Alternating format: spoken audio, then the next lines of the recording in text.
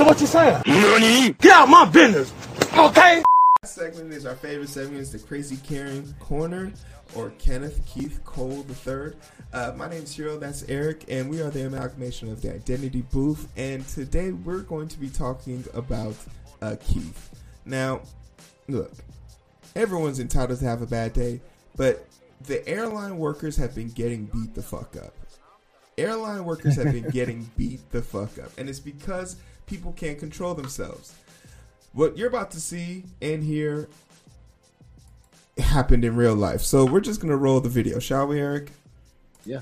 Roll that beautiful beam footage. High rate at Miami International Airport. Witnesses say that man was quite aggressive before, well, all of that. And things got even more heated when he was not allowed to board his flight. And Local 10 Syra Onward joins us live from Miami International Airport with more. And Syra, another layer to the story is that the man is actually a military veteran. That's right, and that's the latest fact that we have learned. Contacted them, they I be replied trying to saying stick that up for this my man vets, was, man. like you said, Sanella, a military veteran who's now being treated in a mental health facility. Yeah, what's up with YouTube been Cell phone video, defaulting to Miami 360p? International Airport. Watch as a man tries to enter an American Airlines gate in Terminal D. He assaulted somebody. He punched a dude in the face. I'm just saying. And he's Look at this. using racial, He punched dude in the face. slurs. Yes. They believe the man was intoxicated.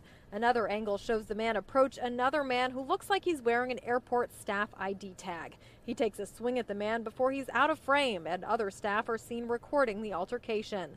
A Local 10 viewer tells us just before this confrontation, the man entered the women's restroom near gate D23 and got into a physical fight with his girlfriend. The viewers say he was then denied boarding on the flight due to his aggressive and possibly intoxicated behavior. Photos show what witnesses say is the man on a medical stretcher outside the airport surrounded by officers. Look. Eric, how quickly would Crazy. you have been shot? You said it, not me.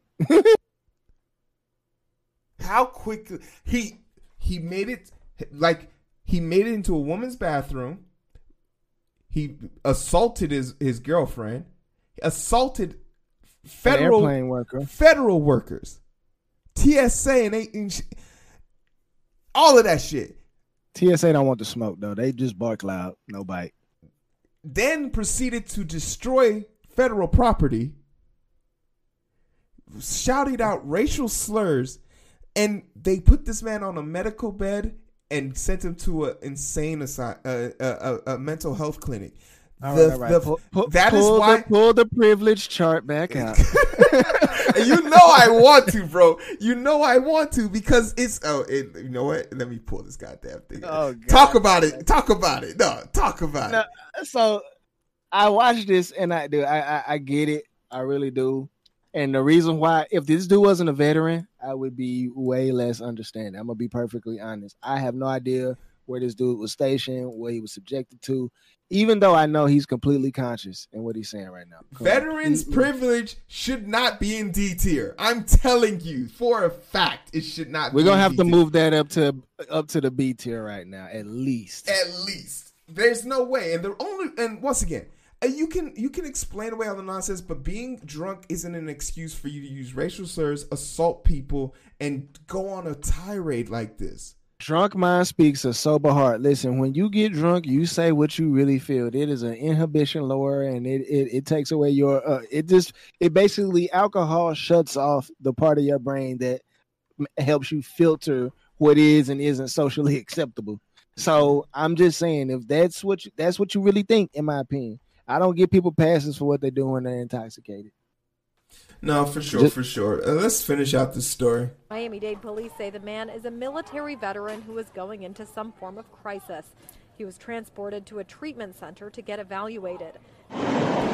Since January 1st of 2021, the FAA has received about 3,800. You threw that stanchion like it was a shuriken, boy. Hadouken. But the majority of those And have Kamehameha. violations. Now, we did reach out to American Airlines for a response on this incident. We have not heard back, but I will update you as soon as they put out some sort of statement. Now, there are resources for veterans going through mental health crisis.